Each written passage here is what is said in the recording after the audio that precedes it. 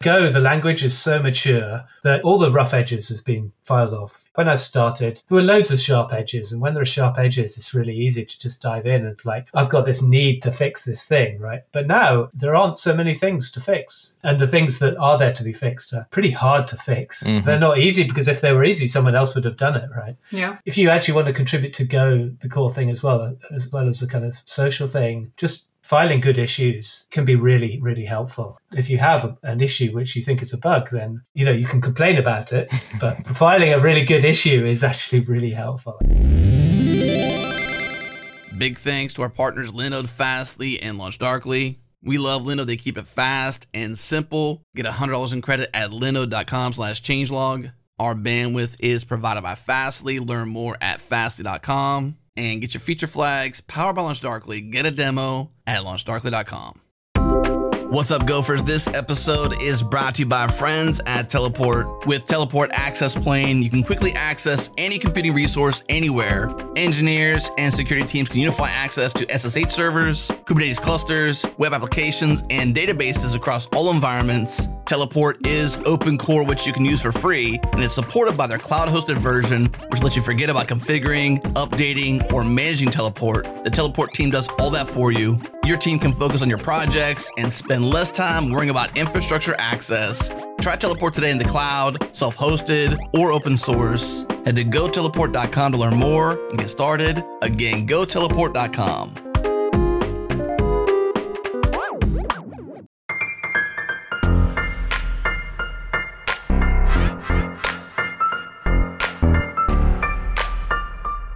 Let's do it. It's go time. Welcome to Go Time, your source for diverse discussions from around the Go community. Subscribe if you're new at gotime.fm and follow the show on Twitter for the unpop polls, notifications of when we go live, and other solid tweets like interesting repos from your fellow Gophers. We are at GoTimeFM. All right, that's all from me. Here we go.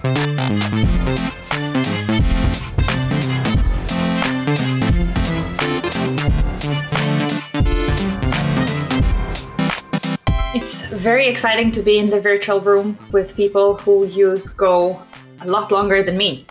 I'm super excited to welcome you all. Roger and Miki are our panelists for today, and Johnny, you are the co-host for today. Good evening, morning, afternoon, everyone. Hello. Good evening. So, Miki, you are an all-time Gopher. You are using Go for at least a decade now. You are all-time developer. Older times developer, started using in 97. What is the math behind that? What year are we now? It's around 25 years now. 25 years, man. Yes, that's professionally. I did some as a teenager, just playing around, but professionally started in 97. That's really fun. That's a lot. Makes me feel old. And you are also teaching Go, and you're writing about Go, and you're making videos about Go, and you're also developing in Go. And you do all that with your company 353 Solutions. And thank you for joining us from Tel Aviv. Yes, Binyamina. Close enough. Roger, you are an aging Gopher. You describe yourself like that. And Xplan 9, Inferno, long-time contributor. That's fun. And you work at Influx Data. And you're also a meetup organizer. Actually, both of you are meetup organizers. This is true. Hi. You're joining us from the UK. Yep, I'm in Northumberland in the north of England, far north of England, just south of the Scottish border. And you're actually bailing on your own Go meetup to join us today. Yeah, unfortunately, a clash, but at least I can listen to that, back to that. I can't speak while I'm listening to that. So. Only the organizers were organized. Talking about myself here, not about my co-organizer for this episode, Johnny. Hi. Hey, how's it going? Good. You have been using Go for 8 years, 9 years? Yeah, something like that. That's a long time. Yeah, it's been great. I want to start with a panelist, but actually first I want to ask you, Johnny, how did you start and why did you start using Go? How did that happen? It was all kind of accidental.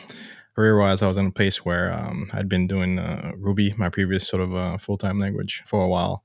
Before that, I'd done, some PHP, some Cold Fusion, some Java and whatnot. I was kind of looking for something new. And around the same time, a good friend of mine, Mark Bates, who's also every once in a while comes onto the show. And we travel sort of the same circles in the Boston area. We're like Boston Ruby co-organizers at some point. And he started getting into Go, and he sort of turned me on to it and says, hey, this is pretty cool. Check it out. And yeah, that's how I stumbled onto it and sort of got more and more curious about it. I think a few months later, we found ourselves, both Mark and I found ourselves headed to the very first GopherCon in Denver. Gosh, I can't remember the year now, 2013, 2014. Yeah, and ever since then, it was a kind of a smallish room, kind of a smallish conference, certainly relative to the size it is now. There were maybe 500 folks, I'd say, at most. And it was all single track, and you had a dozen speakers go up there and talk about their experiences, and with each one, Rob Pike was at the first one and whatnot, and with each speaker that went up there and talked about their experiences with the language and sort of how it differed from other statically typed languages and whatnot, and the more I saw of it, the more I was like, okay, this is interesting. This speaks to me, right? Especially coming from having done years of dynamic programming, and I was like, okay, I think I might be ready to step my foot back into the more static typing kind of language, because I've been bitten so many times about dynamic languages for certain things. Obviously, I'm not saying dynamic languages are a bad thing, but they are.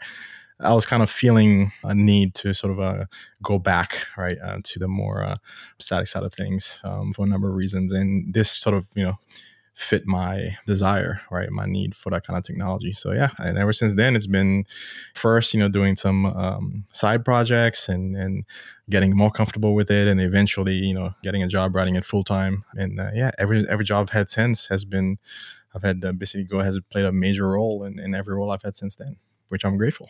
So are we. You're a wonderful member of the community with all the teaching that you're doing. It's oh, thank you. It is awesome. Raj, how about you? How did you find yourself gophering? I think I had a bit of a different background to most people. I got into this system came from Bell Labs, called Plan 9, way back when I was at university, in the sort of early 90s. And I'd been following along with that. And they also produced a system called Inferno, which was it started at the same kind of time as Java. It was kind of JIT-based system. It had this really interesting language. I thought it was a really nice language called Limbo. And that had a lot in common with Go. And so I'd been doing some stuff with Inferno, and I'd had a full-time job doing that area. And that was kind of fizzling out, to be honest. And somebody, on the day it came out, somebody mentioned, oh, Go has come out today, and this new language. And I was like, oh, this is interesting. And so I was actually staying in the Bay Area at the time, and I seem to remember that I found out about it in the afternoon, and I was going into town. I play the fiddle, and I was going into town to play in a music session in town, and I found a printer, and I printed out the specification, and I read it on the bus on the way into San Francisco, just leading through it. Oh yeah, oh, that's interesting. So, and that's how I found out about Go. That's how I started, and from then on, I didn't look back really. I basically took a year not doing anything, not doing any paid work. I was just working on Go in that year, basically. When you say that somebody told you about that, did you overhear a conversation? Did you find it on Reddit? How did this magic happen? So the reason I was in the Bay Area was I was with a guy that I worked for. He mentioned it to me. He said, hey, check this out. I was like, oh. But there was no Slack. How did that happen? How did he find out? I have no idea how he actually found out. I mean, there must have been. I remember joining the IRC channel the day after, and it was really active and chatted. Rob Pike was. I'd actually met Rob and various of the others like Russ and people at various Plan 9, because they were all at Plan 9 people before. So, and I was like, oh, this is really cool. Look, this directional channels, because Limbo had channels like Go, but then there were some things that Go added, directional channels rather than just first-class channels. It's pretty interesting. You mentioned you read the spec. Most people don't start out reading a spec when they're trying to pick up a new language. But honestly, they write so well, and the spec is so readable. And if you've ever read the Go spec, it's ultra-readable. And also, I kind of knew what I was looking for, I suppose, because I read through it okay, now I know the language, right? But kind of. Yeah, so I just checked. There are 163 people on the Go Nuts IRC channel right now. So it's still out there. I haven't looked at the Go Nuts IRC channel for a number of years now. Can't say I am there. Miki, how did you find out about the language? So for me, it's a bit of a twisted path. I did mostly Python at the time, and they started talking about adding async IO to the language, which I didn't like.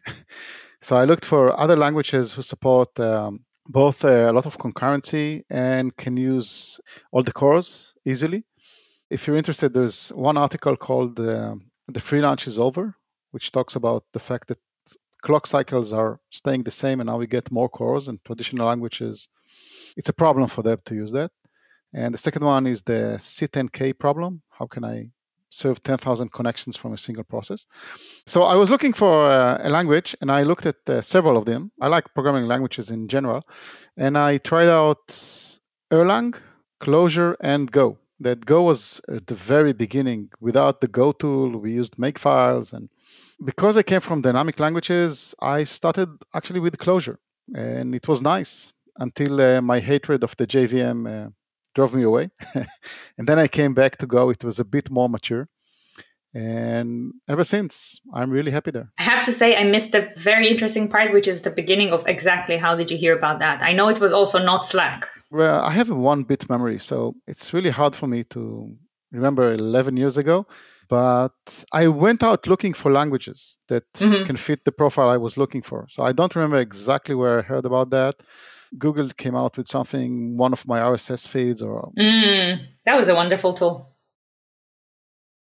Mickey, I think we lost you, just like we lost the RSS feed by Google, which was a wonderful tool. We all loved it. I know I loved it very much. But you're back. Okay, so yeah, RSS. I think just the mention of RSS made everything freeze. So. It was Google Reader, right? Yeah. Google Reader, yeah. Yeah. Is that the name? Yeah, I think so. That was not written in Go. No. It was great, though. It was. I think I'm one of the few people that I know that started using Go because of their work, but also use Go for a long time. I started it in 2014 because the company that I started working at was written exclusively in Go.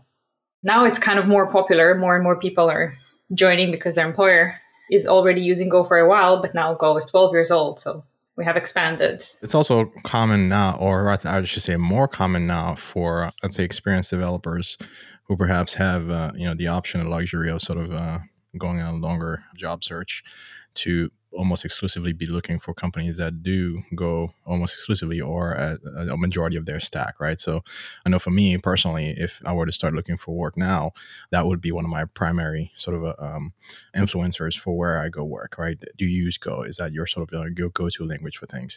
Not that I don't want to learn something new, but like I feel so much more productive in the language after having used it for so long. I almost feel like the quantity or amount or quality of value that I can deliver as a senior level engineer is kind of getting more and more tied to Go. Now, that could be a double-edged sword, right? Because technology doesn't last forever. Well, COBOL, you know. There is that. And now it's a great job to have COBOL. Yeah, there's like 2 people left who do it.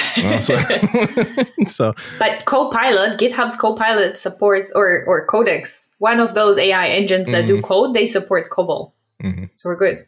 The banks will survive. It hasn't gone away, right? Yeah. But I mean, I'd say, from a career standpoint, if somebody's listening to this podcast and you're wondering, okay, I'm dipping my toes in the Go and should I make the jump? I will resoundingly say absolutely. I think Go is no longer in the infancy of its adoption, but I think it's on the infancy of its longevity. Right, it's gonna be around for a while. It's gonna be like a Java, right? Hopefully not too enterprisey, but it will be around. It will have the longevity of something like a C or a Java. It's gonna be around because so much technology is being built on it and being built with it, and that stuff's not gonna go anytime soon. There's only gonna be a greater and greater need for Go developers. So now is as good a time as any to jump on it because you're not gonna be without work if you know your way around Go. Yes, I think every language has a killer feature, and for Go, it's the Docker and Kubernetes ecosystem that's giving a big of a push. Roger might have a different opinion. What do you think, Roger?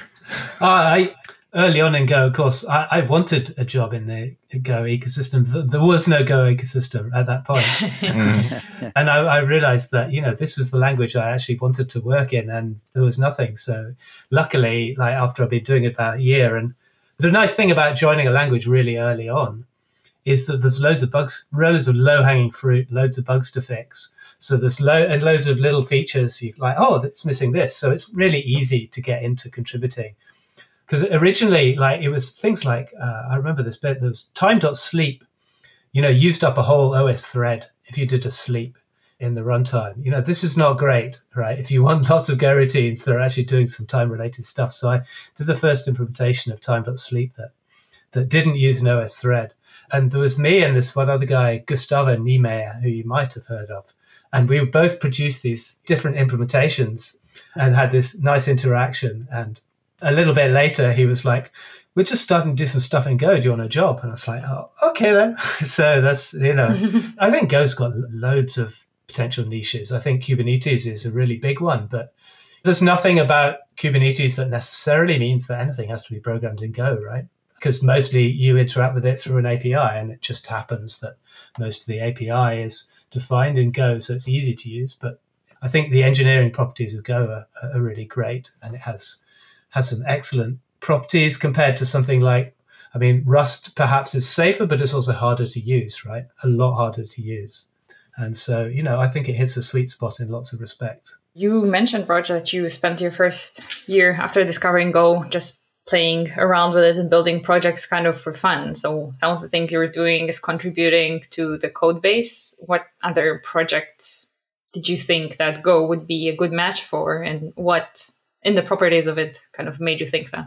I'm not sure I had a good idea about what particular kind of areas it might be a good match for. I was playing around. I did some graphics stuff, like there was an X11 driver for it. So, there's some other code. I remember playing around with that. I built little tools. So one of the tools I built was this thing called GoDef, which enabled you to click on something in your editor on a Go symbol, and it would take you to where that symbol was defined. And that was actually used in Go Vim for quite a long time because I built it in a way that was really easy to use.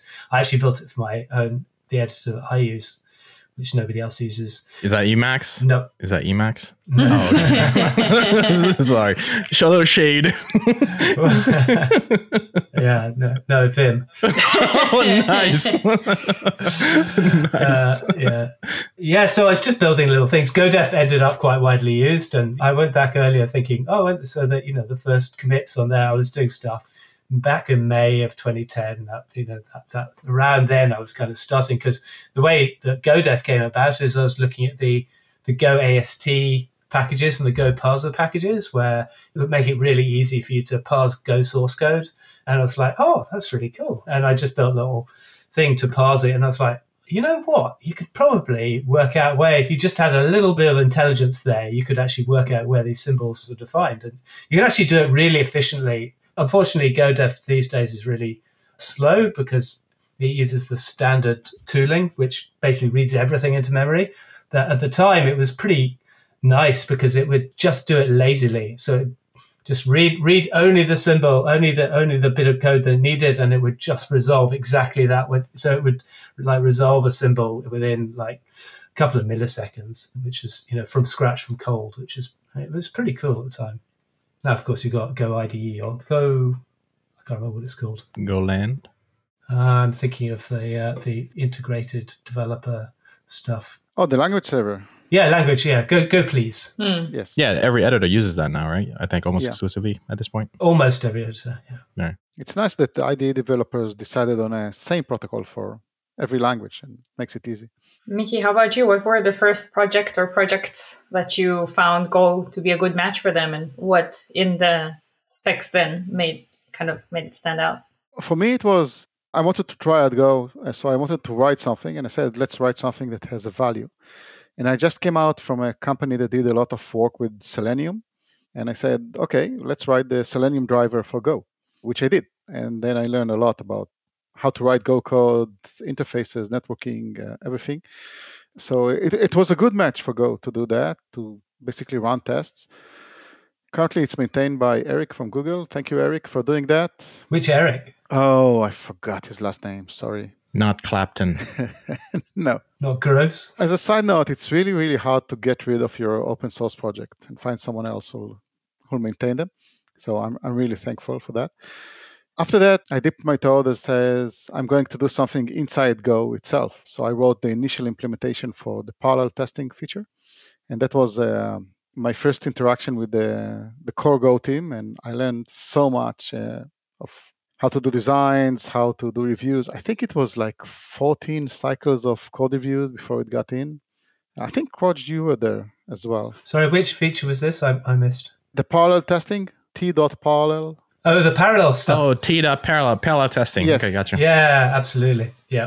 That's great. Yeah, that's pretty awesome. And after that, a lot of other things. I just snuck Go into every organization I could find wherever I went to work. I just snuck it in, and I'd usually do it with like a command line tool. That was my beachhead, basically. Just build a CLI tool, and then deliberately have another developer in the team extend it. Say like, oh, you want to add support for that? Yeah. Just go in the repo, just check it out, and then if you have any questions, let me know.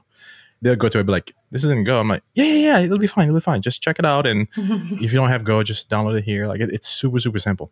And they kind of be, like give me the side eye, like a little skeptic. I'm like, it'll be fine. You want me to come pair with you? Like, let's just do it. And then we'd sit down, and then, like all of a sudden you'd see sort of the hesitation. So start to dissipate a little bit, because they're like, okay, this is kind of nice. I don't need, any super fancy things or anything heavy. Oh my God, it compiles so fast. It's almost like I'm scripting. I'm like, yeah, it's awesome, isn't it? And yeah, and then next thing you know, we'd open up a PR and boom, and that was it. And then just, one at a time, I'd just be converting people. Obviously, not every company was appreciative of how I was converting everybody into using a non-sanctioned language. But, eventually folks started to see the value, because beyond the CLIs, what typically would happen, there'll be one developer, not me. At that point, I'd be removing myself from the equation and letting people just, run with it and see where they go with it. And somebody would suggest, hey, how about we, write this API or this REST service or whatever it is. How about we do that in Go? Because I heard it's pretty fast, pretty good at that stuff. And there's like libraries and stuff we can use already. Can we just do one of those things? And then with some reluctance, the manager or technical lead would be like, okay, fine. And then we'd try it, and it would be so fast compared to other things, which I would not name because that's not the point, but it'd be so much faster than what they typically would be using. And then that's really how that whole transition would start to happen. People would be like, I'm more productive. This is a safe language to use. It's going to catch things that normally I'd go find out about at runtime.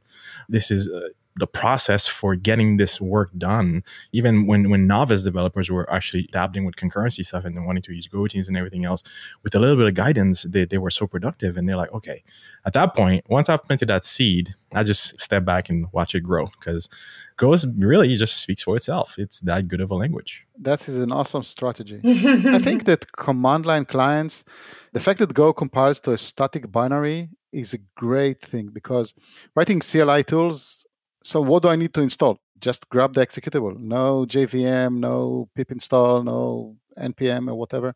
So this is really a good niche to start with.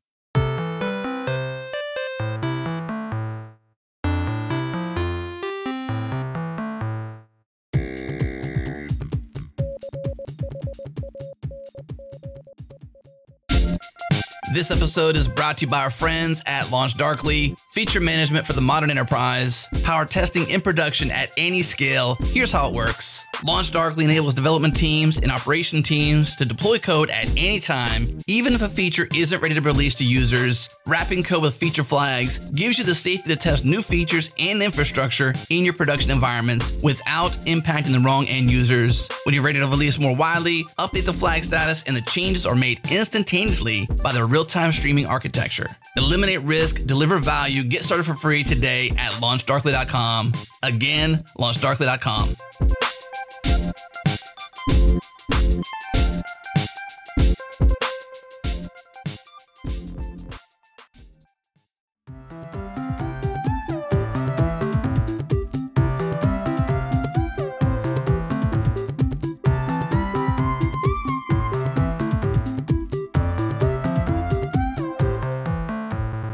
Had earlier or last month an episode about hacking with Go, and the same thing, the fact that it's so easily cross-compiled to everything, is a favorite feature of some people who use Go for their malware. It is very convenient. It's very efficient. Nice. Ransomware. Goes friendly to ransomware. You heard it here first. Go pay. Go pay. Nice. I didn't write that. So you say. So you mentioned some of the contributions that you were doing to the community over the time, or to Go in general. So obviously, everybody here actually is a community organizer, right? We all organize meetups in our local area. Yep. So there's that. There is contributing to the documentation. There's making some of the pull requests of the fun features that you added. Let's chat a little bit about that. What are some fun contributions that you feel that you've made? I started the LA Gophers when I was in LA.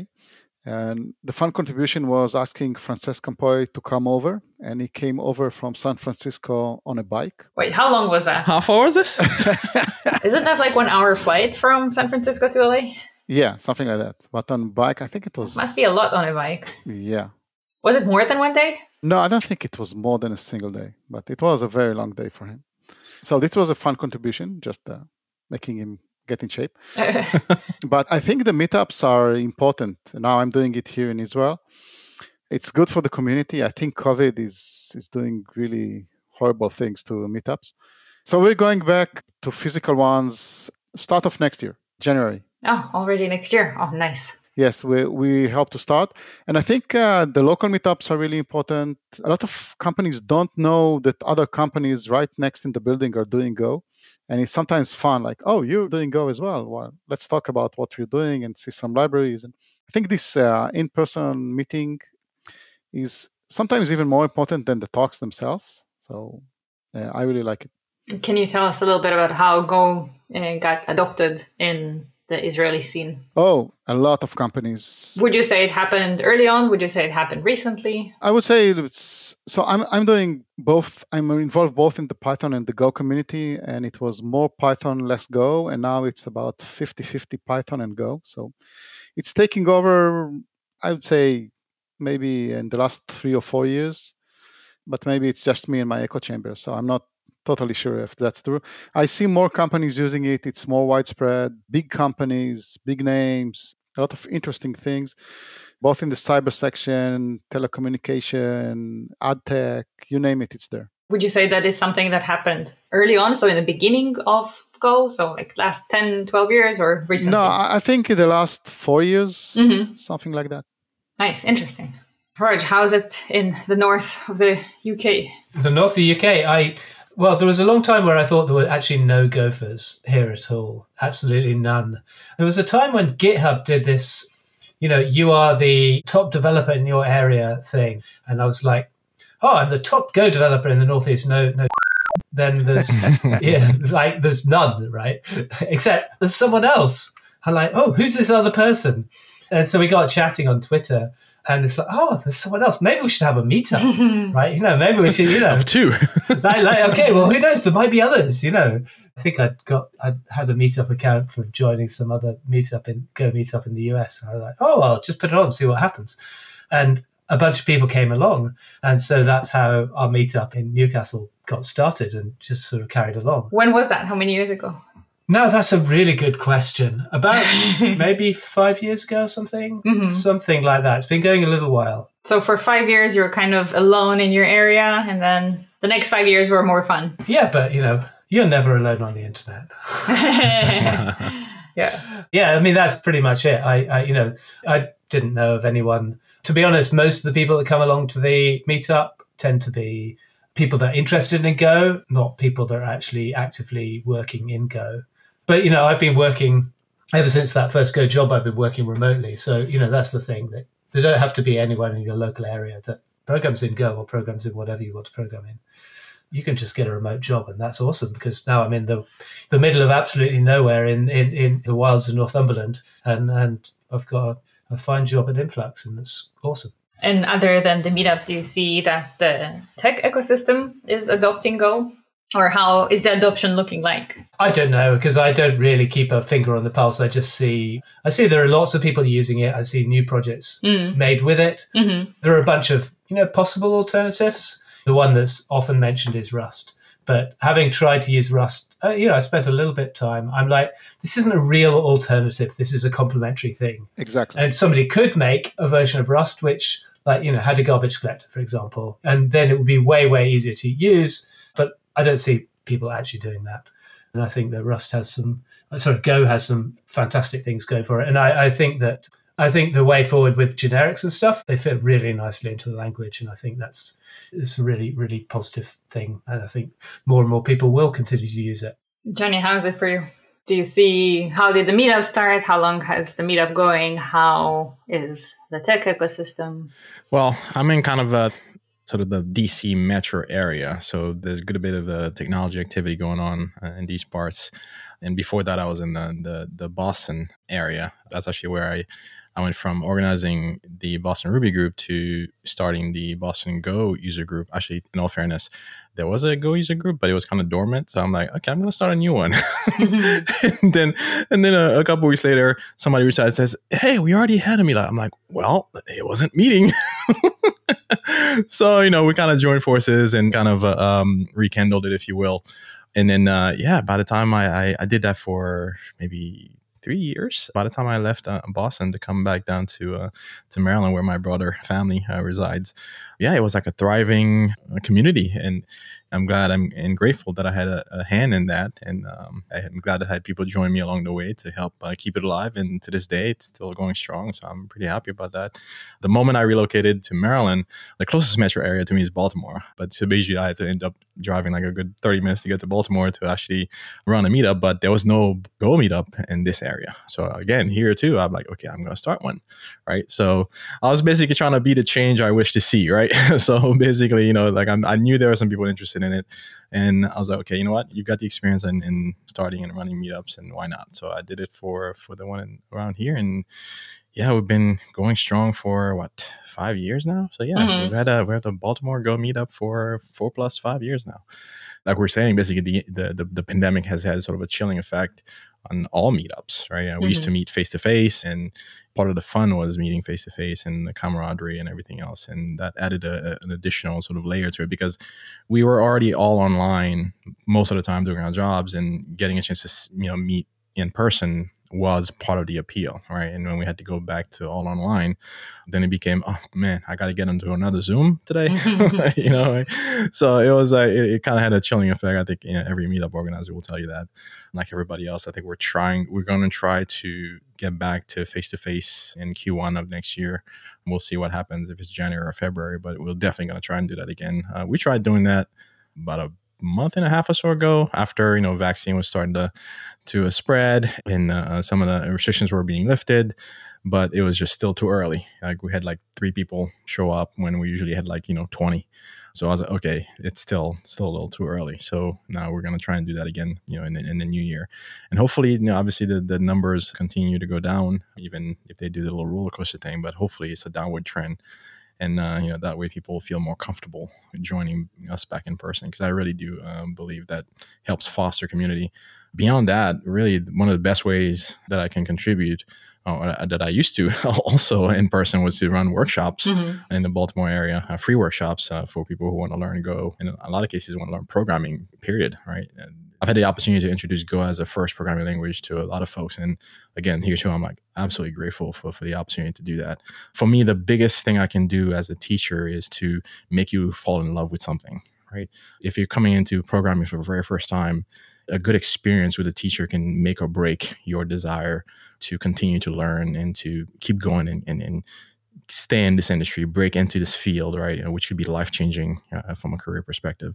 So, whenever I get these opportunities, I do not take them for granted. I try to do the very best that I can as a teacher, right, as a trainer, to relay information the best way that I can, right, so that I can sort of foster that appetite, foster that love, right? Not just for Go, but really for the field in general. The whole field can benefit from more a diversity of thought, right? A diversity of people, right? So I definitely try to do that, and I teach workshops freely, and that's something I'm very much looking forward to being able to do again once we're able to meet face to face. But it's much harder to do these things online these days. I think people they're zoomed out, they're hangouts, whatever, webinars, whatever. I think people just want to go back into the sort of the face to face, in person kind of experience. But I'm looking forward to contributing and back in that way. Interestingly enough, I've met people saying, oh yeah, you must be contributing a lot of code to Go and everything. I'm like, no, there's not a single commit. Well, there might be maybe one commit, but there's not a ton of commits. You're not going to see my name all over the Go code base, right? My contributions are about community. They're about people. They're about bringing more people into the Go community.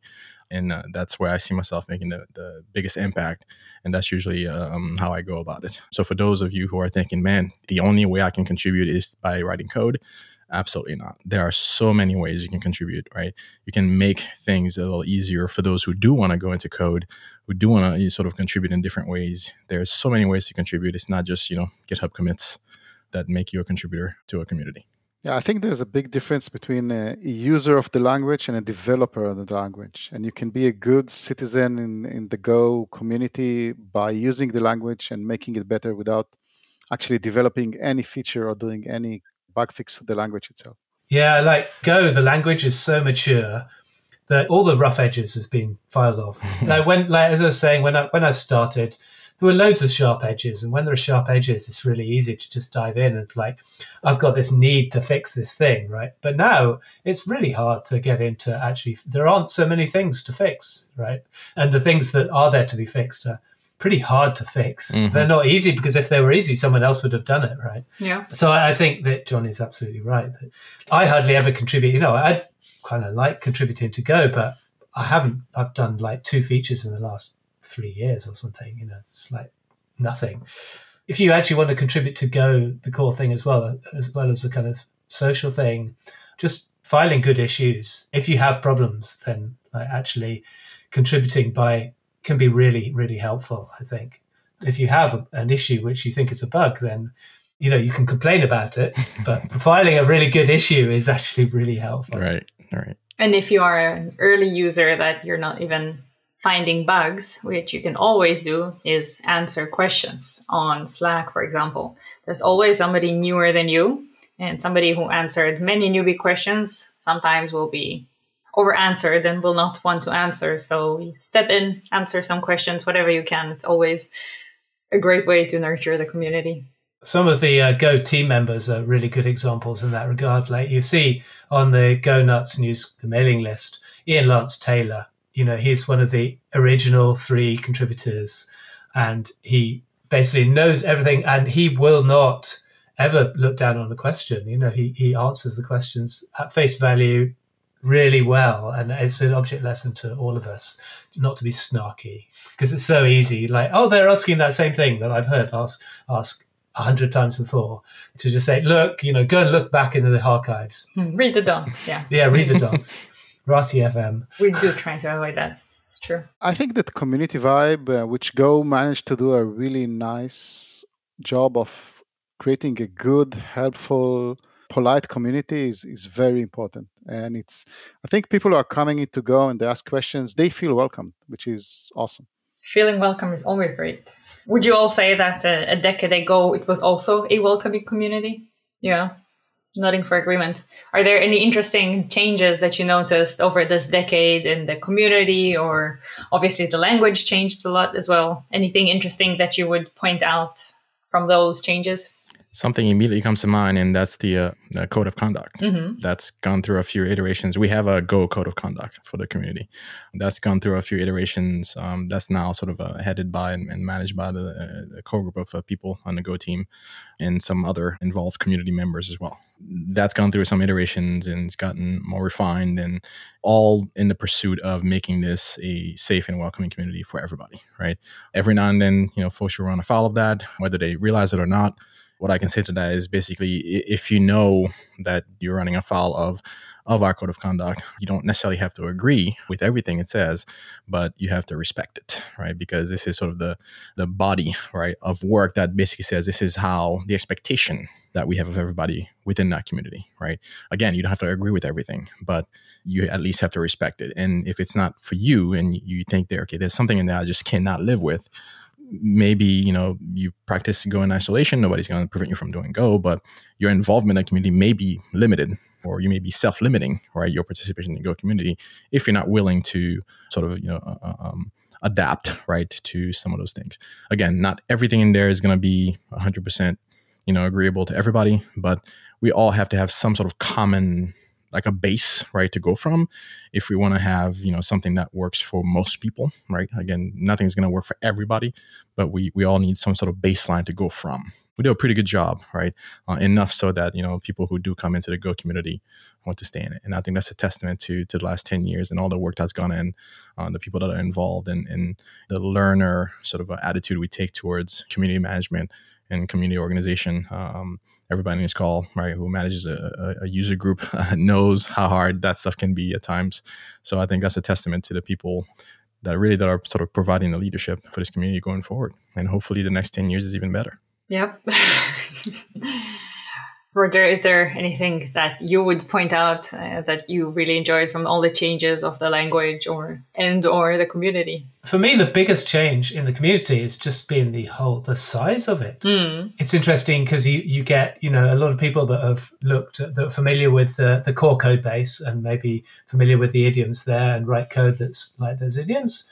But now there's the whole offshoots that write, very different style. Like, there's lots of people that have looked at Kubernetes, for example, and like, that's how you write Go, right? So they write Go like that, or, and I think that whole thing is really interesting, and I can talk to someone and I'll be mentioned something about, oh, really? You should do it like this? No, we do it like this, something totally different way. And I think that's kind of interesting. There are lots of ways to do it. And also there's this huge community that generates its own. There's many sub-ecosystems to go now, I think. Lots of people that are familiar with a code base, that's how you do it, right? I think that's pretty interesting, how that's managed as time goes forward. Maybe you don't need to manage it, but maybe Go just helps. But I do think there are probably good ways to do it and bad ways to do it. And sometimes I look at code and I'm like, oh, really? You're doing Java and Go, or you're doing, some other language in Go, and maybe that's not ideal, but maybe that's the way forward. I don't know. Java and Gooby. Yeah, I think scale changes everything, including the scale of the community. And when the community grows, you need different ways of dealing with that community. I think going forward, we will see probably the code of conduct being more important, or any written rules, some guidelines. Very much like a small village versus a big city. Go is becoming a bigger city now.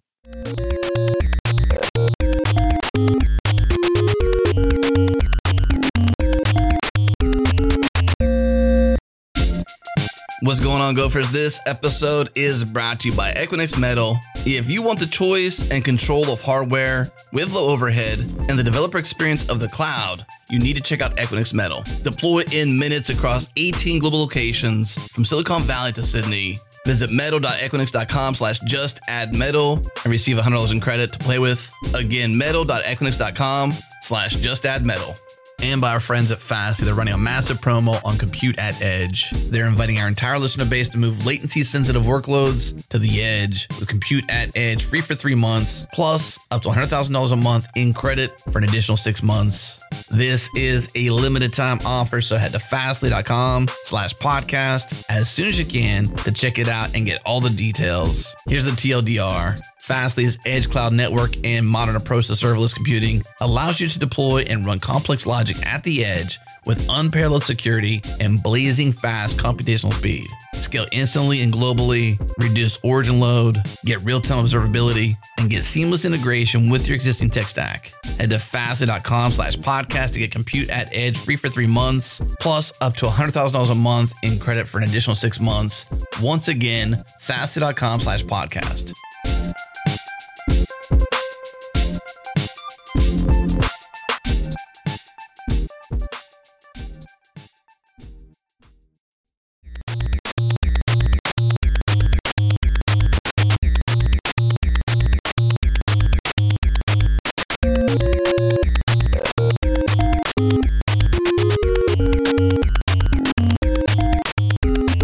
The last few years, as you already mentioned a little bit, it has been picked up by large corporates, and it was widely adopted by all sorts of large companies and organizations. And if a decade ago you were a hipster to use Go, today less so. So how do you see the next 10, 12 years of Go? Hipster. Raj, were you a hipster? Never. Before it was cool. Maybe Mickey was. Well, that's my Berlin world of context kicking in. Well, it's really hard to predict, especially about the future, as Yogi Berra said.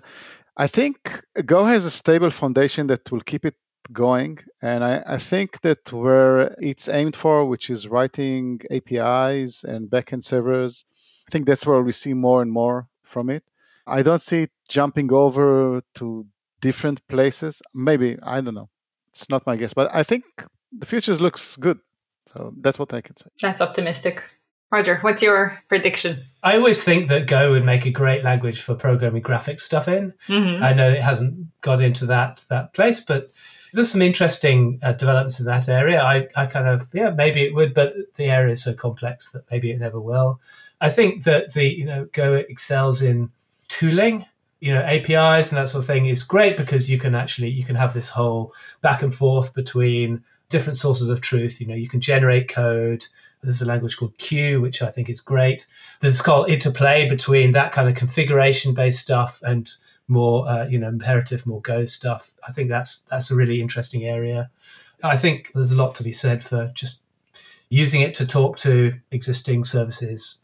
Like, for example, if you want to use influx data, InfluxDB, you get Go. It's really easy. You just, who knows where it'll go. I want to see Go running on Mars. That's the goal. Ooh. Rumor has it that SpaceX is using it, so... Oh, so maybe sooner than later. Yeah. Jenny, do you have a prediction? I remember there was, maybe it was the first or second GopherCon, one of the sort of people responsible for Go. I can't remember who exactly, but I remember one of the things they said was that it's always interesting when you help create something and you put it out there, some of the original use cases you were thinking of when you were devising this thing, like, are coming at you and you're wondering what in the world, like, I could have never foreseen like this particular use case or how people are using it in this particular way and whatnot. And I think that's true today as it was, 10 years ago. I think the use cases for Go are just going to continue to grow because as we add more and more people, right, new Gophers into the community, they're all going to bring their own ideas of what they'd like to use Go for. Some of the most popular tools and services and things that we use today, really it's just an initial sort of salvo, right? It's just a show of what basically solving a set of problems that we used to have, right? And using Go to solve those problems in a better way than we used to be able to solve them. That doesn't mean we're out of ideas for where Go can go next, right? We've just solved the problems that we used to have, better technology, better language now, right? There's a lot of innovation happening in our space. I mean, our field, right? What we do is sort of driven. Innovation is part and parcel to that. So the use cases of Go, I think we haven't seen all of them yet. It's just going to continue to grow, especially if Go sticks around for another 20, 30, 40 years, like things like C and C++ have. We're just at the tip of the iceberg. My wish for Go, really, I have two wishes, one for the language itself, the technology itself, but also for the community. I wish Go doesn't fall for the trap of sort of innovation for the sake of innovation, right? You saw how long it took, how much deliberation it took to add something like generics to the language, parametric polymorphism to the language. And it took a lot of back and forth, some like multiple revisions to design spec and like a lot of back and forth, between prominent members of the community, users of the language, potential users of the feature and things like that. And even to this day, you have folks like, Russ Cox basically saying, hey, I'm sure we're going to have some guidelines for how to use Go properly, but, take it easy on that stuff for now as we learn what the best practices are. Maybe put your use of generics behind a build flag or something, right? So that's for those who want to use it, can use it. Those who don't want to, they can stick to the more tried and true things, right? So that level of reservation, that level of conservatism, with regards to adopting new things and new ways of doing things in the language, I hope we always sort of retain that, because I think keeping something simple is very, very hard. Keeping it easy to use, right? There's a reason why Go is easy to use when you compare it to other popular languages these days, right? That wasn't sort of by chance. That was a deliberate effort, right? And I hope that regardless of who's at the helm of the language over the years, I hope that we retain the sensibility, right, for the keeping the language simple, keeping the use of it simple, right? Because with a simple tool, you can then build more complicated things. But if the tool you have to use is also complicated, then your appetite for building these more powerful, more complex tools kind of dwindles a little bit, right? And that's when you start to have stagnation, and that's when you start to have sort of less innovation happening, right? So I hope we do retain that simplicity that is Go. And whatever the next major, perhaps controversial feature is going to be, who knows what that is after generics. Although thinking of it now, I'm hard pressed to think of something more controversial than generics was. Operator overloading. Oh boy. Error handling. Yeah, there's so many. Yeah, the ground is fertile for controversial topics in addition to language. But I do hope we keep that simplicity as sort of the top sort of priority for us. And as for the community itself, the state of the community as a generally welcoming one, but was deliberate as well. A lot of people very early on said, okay, we've seen and been a part of communities that perhaps didn't get it right, or they're struggling to get it right. We've learned from their mistakes, and we're going to avoid these things as much as possible within the Go community. And I think a lot of the people that got on within the Go community, like early on, they were excited for the technology, but also for the potential of the community. I'm proud to say that I think we are living quite a bit of that potential. We're not all there yet. There's still a lot of work to do, but that's why I'm so proud to be part of this community, because we do live our values. We do care about people. And I hope the next 10 years, we continue to sort of retain that as a core value of who we are as Gophers. Yeah. Yeah. Those are all really interesting and good and positive predictions. But thanks for sharing all that. Sounds like you got something. Yeah, what do you think, Natalie? Yes, Natalie. Well, I wanted to ask you about the unpopular opinion, but what do I see for the next decade or 12 years? What else is there to say other than I hope it will stay simple, I hope it will keep being friendly, and I hope it will be on Mars. So now one of the even fun reasons that I get when people ask me why should I use Go, I can even say something simple like, it's very easy to get started with, and it's probably you're going to get either a salary increase or at the very least not a cut, which is not something you can say about all languages. So I hope that it will keep being a language that we want to use for many reasons. Nice. Well, that will not be my unpopular opinion because I came prepared. Okay. Ooh. I just want you to know that. But before that, let's do the unpopular opinion theme.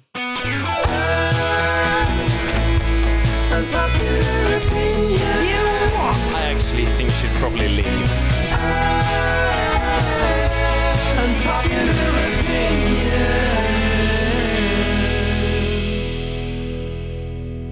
So normally I would start by asking you all what are your unpopular opinions, but I came, as I said, very prepared. I already asked on Twitter, so I'm just going to state it, and there's no even need to test it, as we do with all the unpopular opinions that we hear by asking on our Twitter handle, is this opinion unpopular or not? It was unpopular, but only by a little bit, so something like 55-45. So avocado toast, not with fresh tomatoes, but with dried tomatoes. Somehow, most of my Twitter feed got it wrong and said or thought mistakenly, and it's okay, we all make mistakes, that you need to use it to eat that with fresh tomatoes. But no. So that's a validated, unpopular opinion. I have to say, I've never had avocado toast. That is a confusing situation. And it's true and false for you at the same time. It's Schrodinger's opinion. I love avocados and I love toast, so I'm sure the combination is good. But I think in different countries, toast can mean different things, right? So I don't know if you think of like two toasted breads and the avocado in between them also toasted versus just toasted bread. And then that's a sandwich. Well, I've been to many countries, I've seen things. So, it can always be more clear. Yeah, I have to say, I don't even know, it's got toast and it's got avocados, but I have no idea what else it's got. A little bit of dressing, maybe. It was out of order execution. I fried the avocado and then here's bread. Chilies. You have to have chilies in it. For me, yeah, definitely.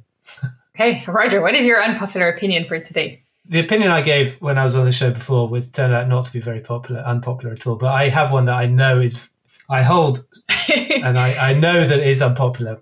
So I will just say it. I believe that Acme is the best text editor. And most people haven't even heard of this text editor. So I think it's an amazing editor. And that Rob Pike was not misled when he said that the mouse is an excellent way to interact, better than the keyboard with an editor. And actually, there was a recent episode of Dev Tool Time recently when I explored this topic a little bit recently. Worth checking out if you're interested. But I think it's an amazing and productive way to develop. Well, you should add the link both to the editor and to that episode in the show notes so that anybody who hears this later on can go and check this out. I will do. Well, Miki, do you have an unpopular opinion? Yes. My unpopular opinion is that when picking speakers to conferences, the speaker is more important than the subject. Mm-hmm. The speaker is more important than the subject in conference talks. Interesting. I cannot predict if this will be popular or not.